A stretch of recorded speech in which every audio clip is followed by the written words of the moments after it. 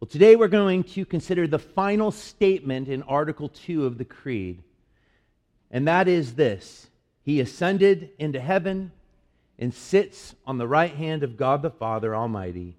From there he shall come to judge the living and the dead.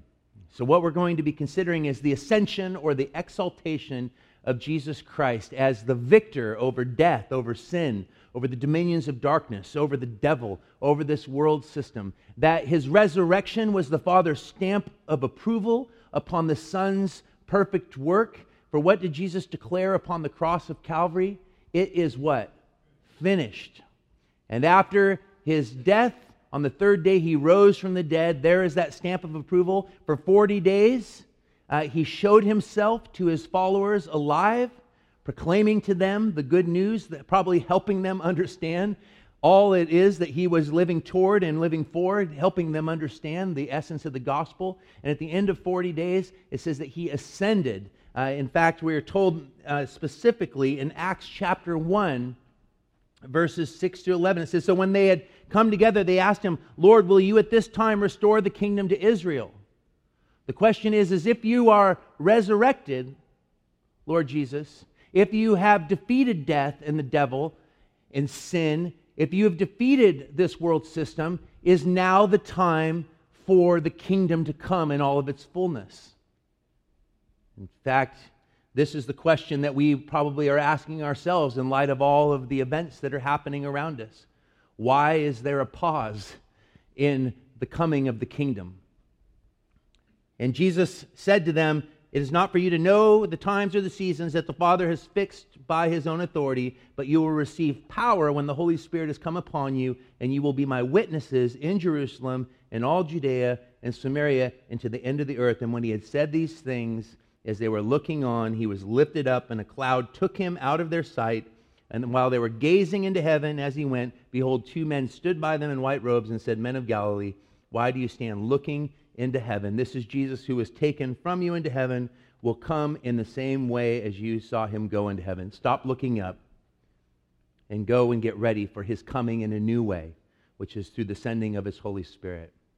And what I want us to be thinking about today is that when we think about the ascension of Christ, it's not about his departure from his world, but it is about his exaltation over the world and the absolute lordship that is now his, because all things are under his feet.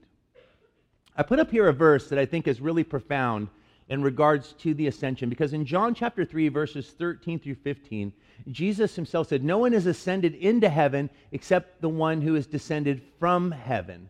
So here we have the contrast of the incarnation, the Word became flesh, and the exaltation, the ascension, the return to the right hand of God, the Son of Man. No one has ascended into heaven except the one who is descended from heaven, the Son of Man. And as Moses lifted up the serpent in the wilderness, so must the Son of Man be lifted up or exalted, that whoever believes in him may have eternal life. And what I want us to see in regards to the ascension is that it began on the cross. Exaltation came through humiliation. That he was lifted up on the cross, and this is why Jesus could say that if I be lifted up, I will draw all people unto myself. And I want us to see this beautiful contrast between incarnation and ascension. Incarnation, the Word became flesh, is the meeting of man and God in human space. The Creator entered into his own creation. That God, the eternal Son, became human flesh. That God bound himself to humanity in a unique way, that he lived as a man, he died as a man, he rose from the dead as a man, and he ascended to the right hand of the Father as a man, which is really fascinating because we're not here to speculate what it means for the human, the resurrected God-man, Jesus Christ, to ascend into God's space, into the heavens. But I do want you to know that the resurrected Christ physically ascended. And now I think it's foolish for us to try to get our heads around what does it mean that he went into the heavens and he is seated at the right hand of the Father. But I think what's important for us to think about it is in these terms, that the ascension, if the incarnation is the meeting of man and God in human space, that the ascension is the meeting of man and God in God's space. What that means is that through the exaltation, through the ascension of Christ, he has taken with himself redemption. He redeemed humanity to himself. We are brought into the presence of God. We have access now to the Heavenly Father. And this is a powerful thing. It's not our place to figure out what does it mean. Where is his resurrected physical body right now? All I can say is that Jesus is in God's space, and that does something for redeemed humanity. So when these men were looking at Jesus, who was lifted up, and a cloud took him out of their sight, there was a point where they could not see him any longer. The two men who stood in the white robes said, "Men of Galilee, why do you stand looking into heaven? Don't be looking up anymore. Go and get ready, because you are going to be sent as conduits of the living Christ to bring forth the gospel to the lost world."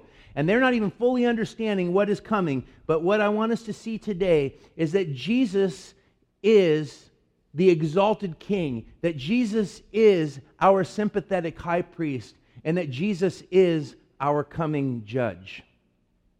So if we were to begin here with Jesus as our exalted King, he ascended into heaven. We look at Hebrews chapter 2, verse 8, and what do we see? In putting everything under him, God left nothing that is not subject to him, yet at present we do not see everything subject to him. Again, in Ephesians chapter 4, verse 10, he who descended is the one who also ascended far above all the heavens, that he might fill all things. Again, 1 Corinthians chapter 15, verse 25, for he must reign until he has put all his enemies under his feet. Now, let me ask you the question, does it seem, from your perspective, from your vantage point, considering the shooting in Pittsburgh, considering the shootings in Thousand Oaks, considering the fact that the world literally seems to be saying, I've had enough of people. You know, scientists say that the world is rejecting humanity. I've seen plenty of science fiction. It really does feel that way. And that the world in its fallen state, I think that this actually speaks to the tension that we feel when we think about Romans 8, when it says that all of creation is groaning, awaiting its redemption. But when I look at the world around me, do I see this reality? In putting everything under him, God has left nothing that is not subject to him. Does it seem like the world is subject to him? And I pose that question because it troubles us, because what we are focusing on today is the fact that Jesus is the exalted King, that he has ascended to the right hand of the Father, that he really is victorious, that we are living in a now and not yet reality. And you look what it even says, yet at present we do not see everything subject to him. There is a mystery involved. There is a hiddenness in regards to Jesus' victory that we are experiencing currently. Again, in Ephesians 4:10, it says, he who descended is the one who also ascended far above all the heavens, that he might fill all things. Do we sense that Jesus is Lord over all things, exalted over all things, filling all things, that all things are contained and sustained by the word of his power, the power of his word? But then in 1 Corinthians 15:25, for he must reign until he has put all of his enemies under his feet. Notice the tension. There is declarations that seem like it's already a done deal, and then there are also proclamations that seem like it's not complete. And so I want us to consider this. How do we put together in our minds, because this is very troubling for us, when we look at the pain and the suffering and the sin in the world in which we live, how can we say that Jesus is victorious? And how are we supposed to think about that as followers of Christ Jesus? What is it that we're putting our hope in? Who is it that we've put our faith? Who is it that we have put our faith in? And I think we have to consider the reality of ascension in time. The church lives in two times. There is the time of the passing world, which is what we're experiencing. When we see the shootings in the synagogues and in the bars, when we see the fires that are occurring, when we see the wars that are happening, what we need to understand is that Scripture declares that the old is passing away, and that we are witnessing and living within that old reality. This is the time of the passing world. But as followers of Jesus, the resurrected King, the firstborn over a new creation, and what are we told specifically in Scripture? If anyone is in Christ, she is a new what? creation. All things are new. So we need to understand that there are two times in which we live. It's the tension which we feel. We live in the time of the passing world and the time of the new creation. And we have been sent as servants to live the life of the new creation within the world. We are called to be vehicles by which King Jesus makes himself known. What you see in Acts chapter 1, when the disciples are sent away, what are they told to do? They're told to wait for the coming of the promised one. And this is a powerful thing, because what we think of Jesus' ascension as his departure from the world, when in actuality it's his departure in one mode of being, and then the sending of his very Spirit, his presence, by which he now is no longer found in one person in one place in time, but as King over all of time, Lord over all of time, he now sends his Spirit to dwell within all of those who put their faith in him, so that the very presence of the living Christ and the reality of this new creation time can be experienced in the world that is passing away. He is the image of the invisible God, the firstborn over all creation. And when the disciples receive the power of the Holy Spirit, what do they go out and present to that lost world that is passing away? That the King has come.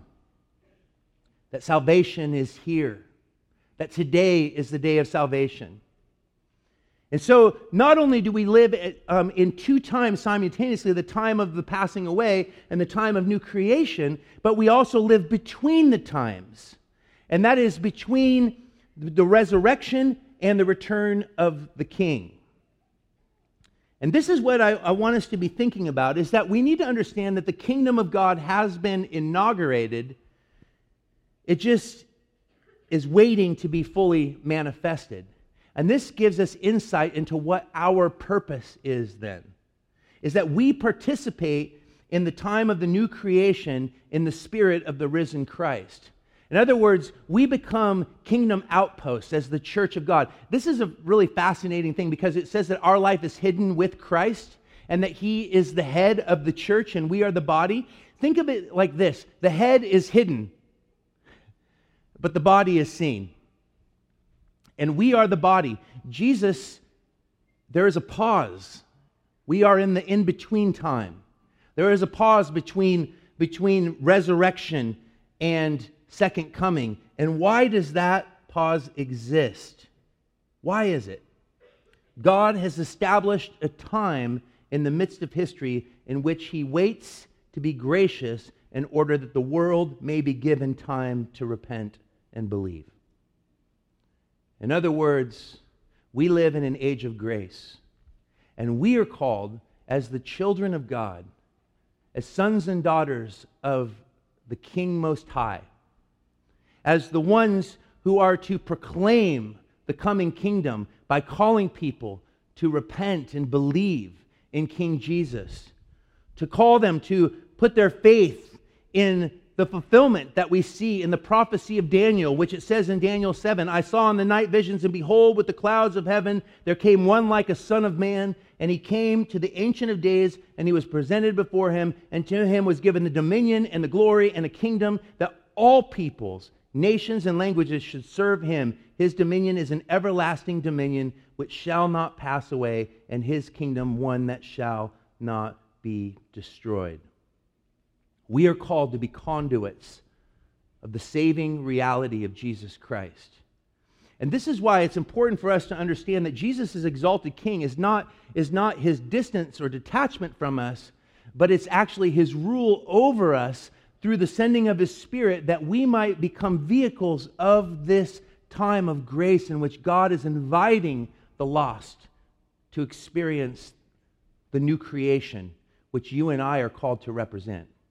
Which is why the church is always faced with this idea of being called to redeem the time. Redeeming the time is not living effectively moment by moment. Redeeming the time is bringing forth the redemption of Jesus Christ into every moment. It's living in the light of new creation in the midst of this passing world.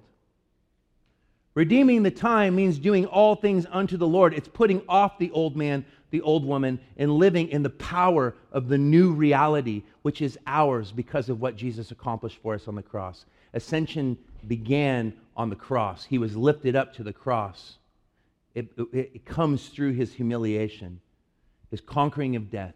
And his ascension to the right hand of the Father means that we worship a king who is victorious, which means that if he is the king who has been exalted to the right hand of the Father, we do not have the right to walk around in gloominess. But we walk with the belief that he is already victorious and the fullness is yet to come.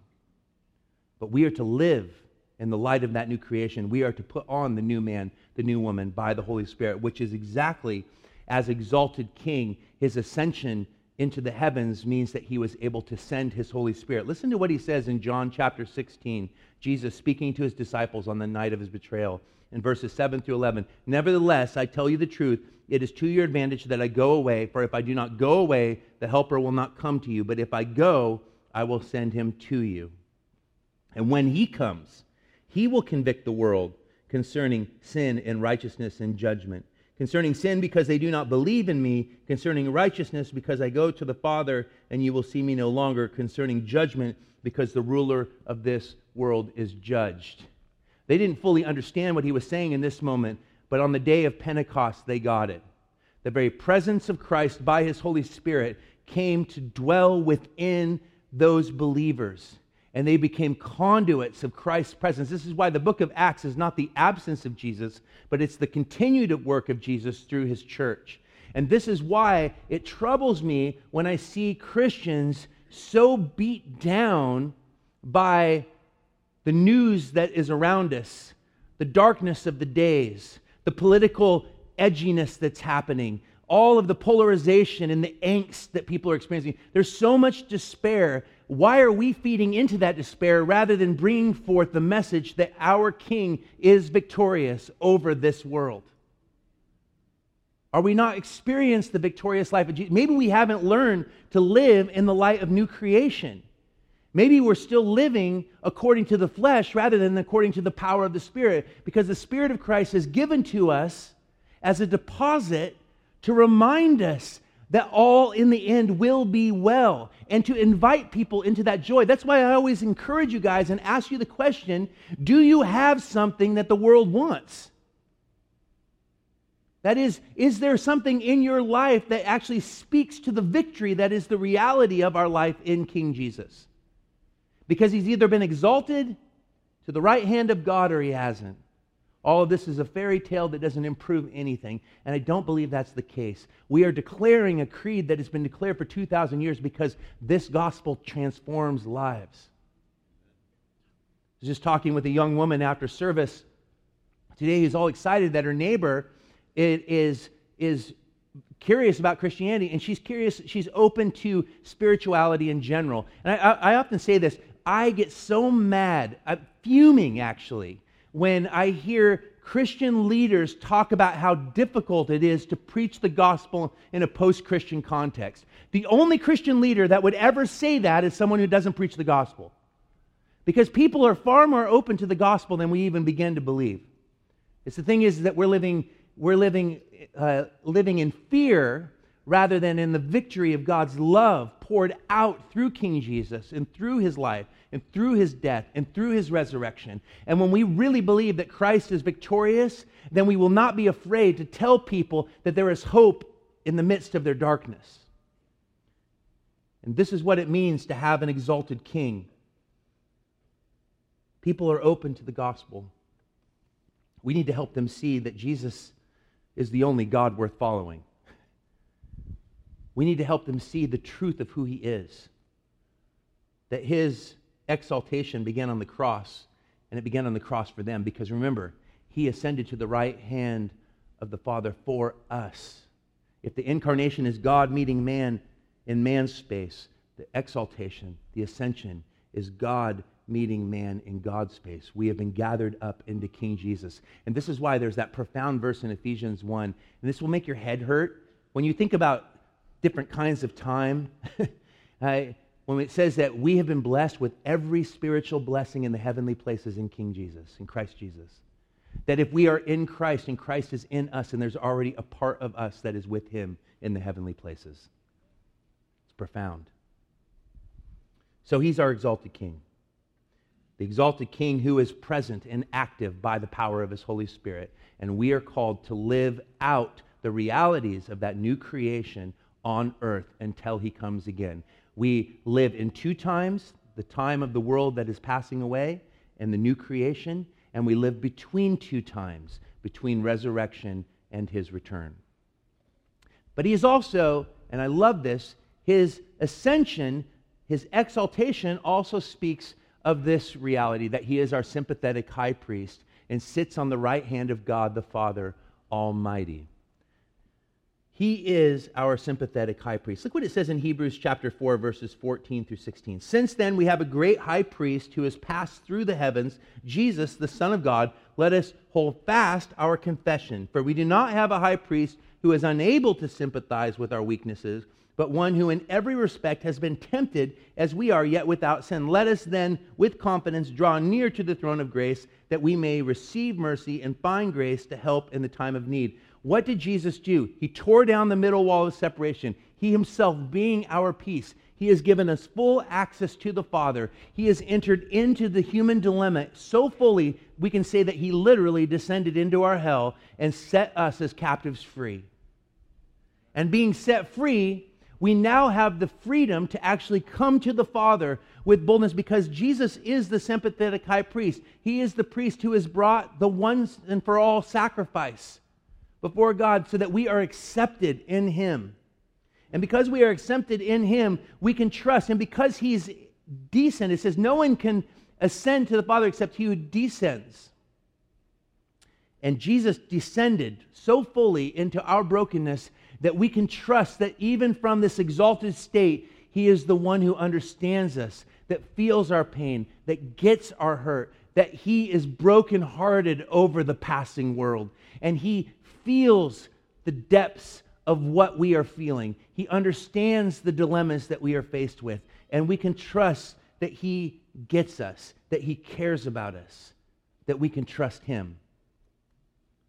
I love that because when we often think about the idea of someone that's exalted or someone that's king, it's someone that's separated from the brokenness and the pain of the world, protected, that lives in the castle away from all the pain. That's why I don't really like castle for the name of our new church. But that's not Jesus. Jesus came as the humble servant, and through his servanthood was exalted to that heavenly place. But that heavenly place is an invitation for all of us to live in the light of that new creation, to come into contact with a God who actually cares about our most secret thoughts, that cares about every aspect, every detail of our existence. He's our sympathetic high priest. And from the seat of mercy, he does what? We can say that he dispenses mercy by the very fact that he sends his Spirit as a gift. But not only is he the sympathetic high priest, but he is also the interceding high priest. From that place at the right hand of the Father, he has the Father's ear, if you will. And consequently, it says in Hebrews 7:25, he is able to save to the uttermost. One of my favorite verses. He can save us to the uttermost, those who draw near to God through him, since he always lives to make intercession for them. You know what I think about? Jesus in this exalted place becomes the one as the sympathetic high priest who intercedes on our behalf. You know, this is so beautiful when you connect it with Romans chapter 8, when we're told that we do not know how to pray as we ought, but God has given to us his Holy Spirit who basically intercedes on our behalf. That it takes two people in the Godhead to make sense of our nonsense. It's so amazing. I mean, when you really think about it, it's like even the Holy Spirit's like, this is what I think he's saying. By the time he gets to Jesus, like, this is what I really think he's saying. And the Father's like, okay, whatever, just give him grace, give him mercy. That's not how it works. That does great damage to the Godhead. But the point is this, is that God has not left us to our own devices, but that he cares for us every step of the way. The way that I like to actually utilize this is as a sympathetic high priest, he becomes the one that communicates on our behalf. And I don't know about you, but have you ever spoken through a translator? I'm sure all of you have done that. But I have had to speak in various countries where I've had to use a translator. And I remember the first time I spoke in Russia through a translator, I had this college student, and she was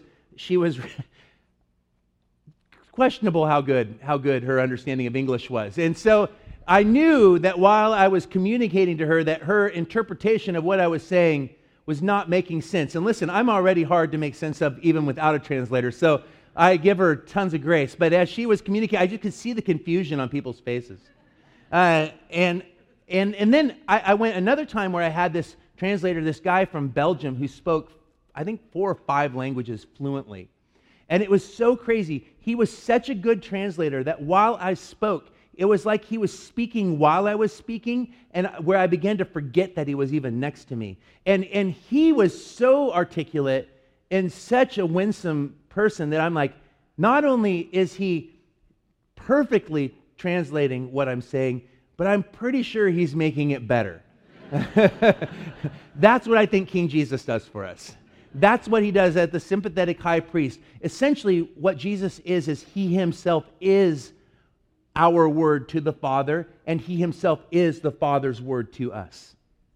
So beautiful. This is what the exalted King is. He is our sympathetic high priest. He's our interceding high priest. But he is also the seated high priest. And I want you to think about this, because it says here that he sits on the right hand of God the Father. And that's really a position of royalty, right? To sit at the right hand. And I don't know if you guys know much about the priesthood, but priests don't sit down because there's always sacrifices to be made. But listen to this passage. Hebrews chapter 10, verses 11 through 14. And every priest stands daily at his service, offering repeatedly the same sacrifices, which can never take away sins. Never get to sit down. Always work to be done. Always atonement to be made. But when Christ had offered for all time a single sacrifice for sins, he sat down at the right hand of God, waiting from that time until his enemies should be made a footstool for his feet, the time in between time. For by a single offering he has perfected for all time those who are being sanctified. What this tells us is that we have a king whose sacrifice for us was so complete, so perfect, that when he said, "It is finished," he meant it. That you cannot add to the saving work of Christ. You cannot complete in the flesh what God has begun in the Spirit. As new women and new Christ in the reality of the new creation under the exalted King, we have been forgiven, past, present, and future. When the Son speaks on our behalf, intercedes on our behalf, he is interceding on behalf of one who has been redeemed by his blood. That we can enter into, it says no one can be in the presence of God and survive, but now the God-man is in the presence of God because he has redeemed human flesh. He who knew no sin became sin that we might become the righteousness of God. And we can only say that because he put away sin through this. He is not only the priest, but he is the sacrifice as well. He is not only the judge, but he is the judged in our place as well. He is the exalted King, our sympathetic high priest, and he works from a seated position. In Jesus, it's all rest. That's good news. It reminds me of my son who, when he was 4, I took him to a baseball field, and he was watching these kids practice. And after, I said, "Do you want to play baseball?" And after the kids were running for a while, he turns to me and said, "Dad, I don't want to play baseball. I like to rest." He was speaking redemptively there. He was working from a deep understanding of the gospel. Isn't it interesting, though, how hard we can work for something that is already ours? Isn't it fascinating how exhausted we get attempting to do something that's already been achieved for us? Jesus has sat down. He's finished the work. He serves us from a seated position. I like that kind of king. That appeals to me. So beautiful. He is our sympathetic high priest. He is our exalted King. And finally, he is our coming judge. Remember what I said. We live in 2 times, the tension of 2 times. We live in the midst of the passing world and in the light of a new creation. And we are to constantly put off the old man, the old woman, and put on the new creation, living in the power of the Holy Spirit. But we also live between 2 times, between resurrection and between the second coming. And that is that there is a time when the age of grace and Scripture uses all kinds of interesting language for time. And I would say that time is generally used in almost a relational way in Scripture. It's never stated in the abstract. It's always for a specific, now is the time for salvation. The fullness of the Gentile. There are all these different, the end of the age. And here we must understand that there is a point when Jesus Christ will come back bodily, and the inaugurated kingdom will come in fullness, and the new heaven and the new earth will come, and the old will fully pass away. And in this time, this in-between time which we live, we need to understand that even as redeemed men and women, we will give an account for how we brought redemption time into this passing time. Look what it says in Hebrews chapter 9, verse 27. And just as it is appointed for man to die once, and after that comes the judgment. In other words, the death rate is one per person. No one escapes it, not even God, according to our gospel. And then comes the judgment, which means that each of us will stand before the judgment of God. Now, this is not judgment in the final sense of the word. That is, that based upon what we've done, we will either get to be with the King forever or be put away. No, it'll be the judgment of the works, and it says that it will be tested by fire, for our God is a consuming fire in 1 Corinthians. And we want the works that we have done to have been done in the power of the Holy Spirit, that we've lived in the light of new creation, so that we don't stand before our King ashamed. But we also need to understand that the gospel in its completion, look at what it says in Hebrews chapter 10, verses 29 to 31. How much worse punishment do you think will be deserved by the one who has trampled underfoot the Son of God and has profaned the blood of the covenant by which he was sanctified and outraged the Spirit of grace? For we know him who said, vengeance is mine and I will repay.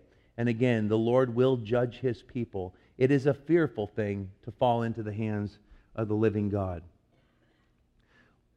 I think that there is a tension and a balance that is needed in the Christian life, and that is the balance between the fear of the Lord and the love of God. Perfect love casts out fear, but we need to know that the fear of the Lord is the beginning of wisdom. It's not the end of it, but it is the beginning of it. And the fear that we should feel as followers of Jesus who have been sanctified by his blood is not a fear that causes us to run away from him, but it's a fear that causes us to flee into his arms at the fear of offending a good, loving God. But we need to know that for those that reject the gospel, and this is an age of the gospel, it's an age of grace, that Jesus is the only cure for the disease of sin.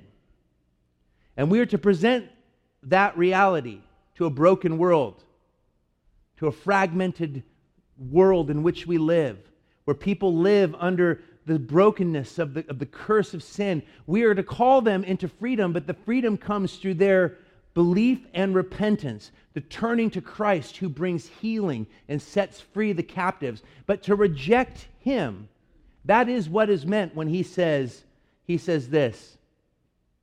He says, the blasphemy of the Holy Spirit will not be forgiven. What is the blasphemy of the Holy Spirit? Well, it says that the Spirit is sent into the world to reveal the reality of Jesus.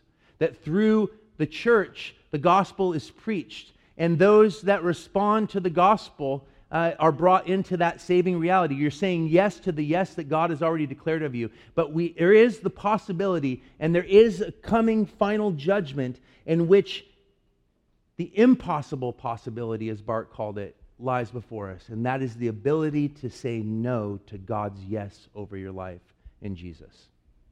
And if we say no to the cure, what is there for us? When we see what it costs God to bring redemption to humanity, how can there be any other way?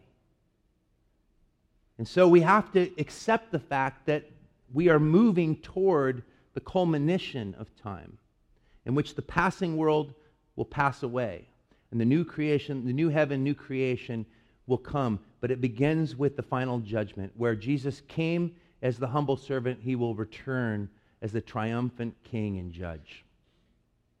A lot of people get hung up on the judgment of God and the final judgment of Jesus. And they get hung up on it because they start to ask questions. It becomes philosophical for them rather than personal. And I think it's very important as Christians that we make it personal. We get so worried about how Jesus is going to judge other people, we don't even take time to realize that each one of us will give an account of everything that we said, everything that we thought, and everything that we did. And that has to play in the tension of the fact that we're saved by grace.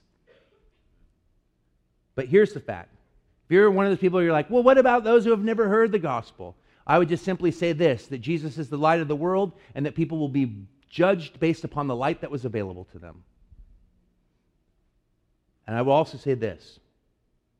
In regards to our sympathetic high priest who dispenses mercy, in regards to our exalted king, when it comes to the judgment of Jesus, we are being judged, first of all, by someone who knows us completely. There is nothing hidden from him. He knows us inside and out. He gave his life for us, which means that we are also being judged by someone who is passionately committed to us. For God so loved the world that he gave his only begotten Son, that whoever believes in him should not perish, but have everlasting life. This is why the Hebrews chapter 10 passage is so serious, because it says, what's left if you reject the Son of God, if you trample the cross underfoot? What is there left? That is the key to forgiveness. And we need to know that we are being judged by someone who knows us inside and out, someone who is passionately committed to us, but we are also being judged by someone that we have ourselves placed our trust in, and we say that we know. And so when it comes to the judgment of Christ, I trust that it will be in absolute accordance to the very character that he has revealed himself to be through my personal experience and through the proclamation of Scripture. That his judgment is totally trustworthy and it will be in line with his character. And so I stand trembling before God, not a God that I want to run away from, but a God who is a loving God, a God who is a consuming fire, because his love is a consuming fire that must burn away everything that is unlovely in the beloved. And it is you and I that are the beloved. I want his judgment in my life, because I want him to rid me of the things that hide his presence from me. I want his judgment in my life now, because I want to see him in everything that I do. I welcome the consuming fire of Jesus Christ, because I want to be burned clean, that I might be the man that God has intended me to be. And so, I simply read these words from Jesus in John chapter 12, verses 47 through 48. If anyone hears my words and does not keep them, I do not judge him. For I did not come to judge the world, but to save the world.